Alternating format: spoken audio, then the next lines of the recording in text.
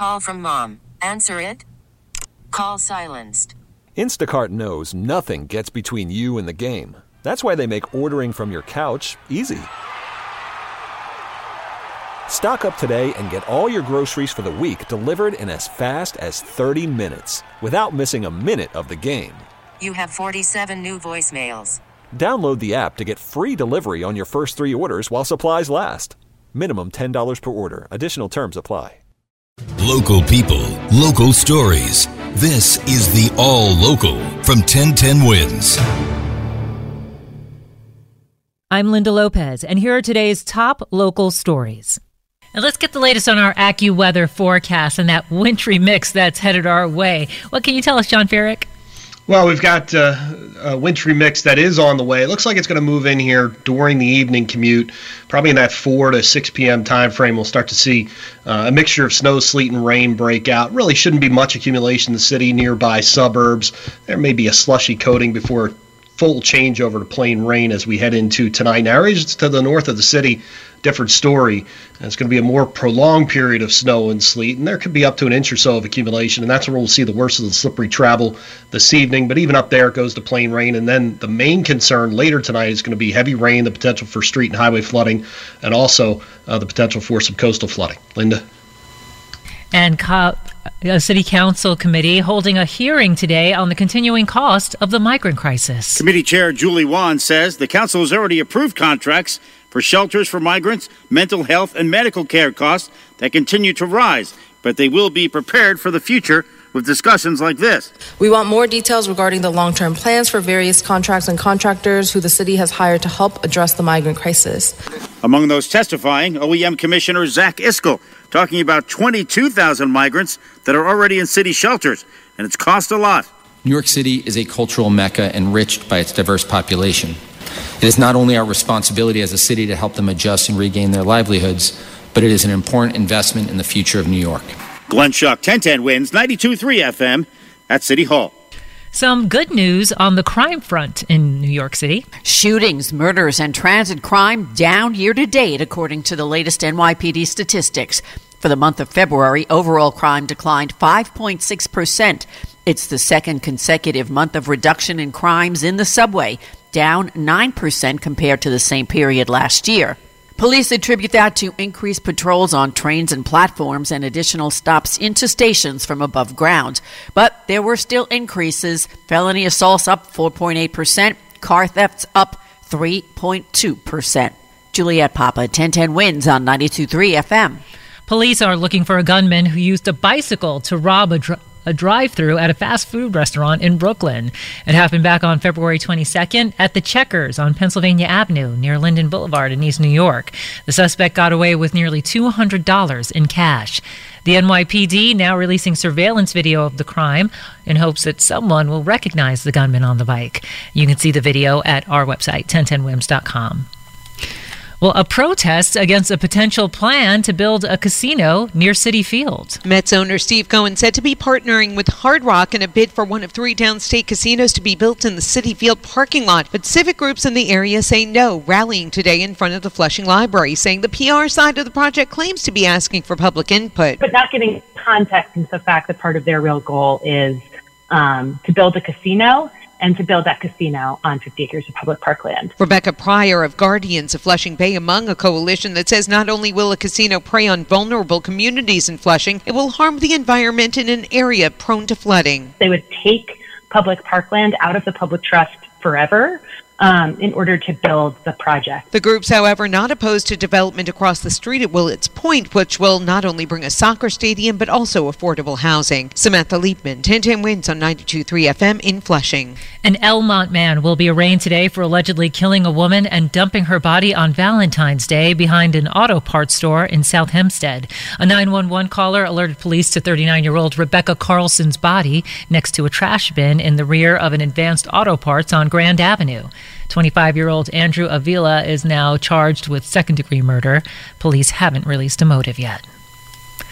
Well, a retired FDNY firefighter came to the rescue on board a Spirit Airlines flight. He put a lithium-ion battery fire out midair. Rocco Chiricella and his wife Debbie weren't even supposed to be on the Spirit Airlines flight from Dallas to Orlando Wednesday. Their original flight from Vegas canceled. I heard my wife scream, and she nudged me because I had dozed off a little bit. And when I woke up, the cabin was filling up with smoke. It was coming from an overhead bin a few rows away. Though retired many years, the 9/11 first responder says his FDNY training's still with him. There was a device on fire that looked like maybe 3 or 4 cell phones put together.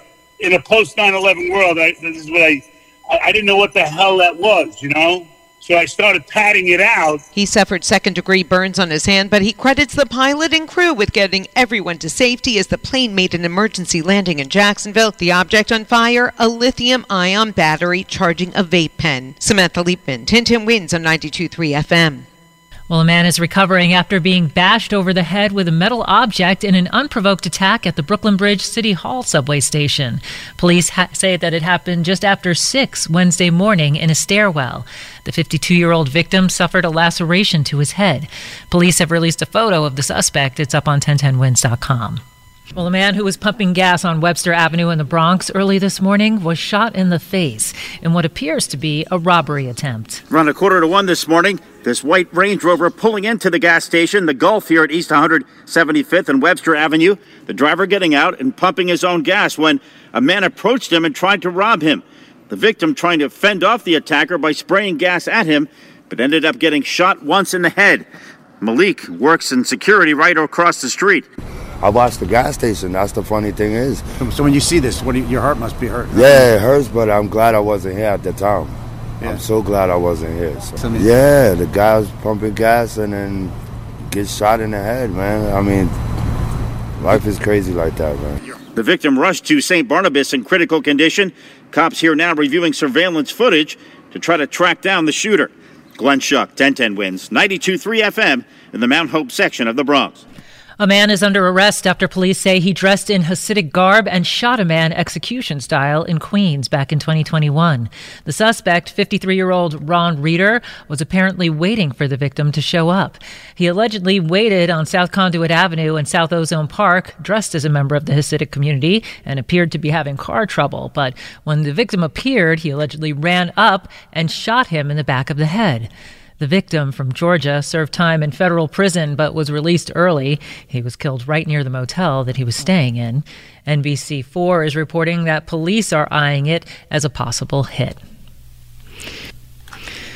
Well, a school psychologist is expected on the stand today at the trial of Angela Pollina, the would-be stepmother of Thomas Valva, who died after sleeping in the family's freezing cold garage back in 2020. This comes as we're learning more horrifying details of the treatment of 8-year-old Thomas at the hands of his father and Pollina. On the stand yesterday, the principal and teachers from 8-year-old Thomas Valva's school, they testified that the little boy first came to the school in 2017 and was happy and healthy. Soon after, they began weighing the child, they said, because he appeared thin and pale. The principal testified he called Angela Pollina and Thomas's father, Michael Valva, all the time about Thomas coming to school starving with bruises on his face, and he was always cold. Thomas died, prosecutors say, in January 2020 of hypothermia. Expected on the stand today, the school's child psychologist. Pollina's attorney said Michael Valva, who was found guilty of murder last year, was the person responsible for Thomas's death, not Pollina. Sophia Hall, 1010 Wins on 92.3 FM at the courthouse in Riverhead. The family of Gabby Petito has amended their lawsuit over her death to include new details about the police encounter between Utah police and Gabby and her then fiancé, Brian Laundrie. Moab police officer Eric Pratt responded to a call from a witness who reported seeing Laundrie hitting Petito. Laundrie seemed like a mental and emotional threat to Officer Pratt. That's according to the amended lawsuit. But Laundrie wasn't charged, and he and Petito kept traveling west on a road trip where police say she was killed. The family's amended lawsuit accuses Pratt and other officers of failing to properly investigate the incident and said Gabby's murder might have been prevented if the officers had acted properly. Thanks for listening to the All Local from 1010 Wins. And for the latest news, traffic, and weather, tune to 1010 Wins, visit 1010wins.com, or download the Odyssey app to take us wherever you go. All-star closer Kenley Jansen, we have a question. What's the best podcast of all time? Baseball isn't boring, baby. I'm Rob Bradford, and every single day I'm sitting down with the biggest names to show you this great game is the greatest game. It's my podcast. It's my passion. It's a cause I started more than 2 years ago and is now the most prolific national daily baseball pod there is. Another fact. So jump aboard the BIB Express. Follow and listen to Baseball Isn't Boring, presented by Wasabi Hot Cloud Storage on the free Odyssey app or wherever you get your podcasts.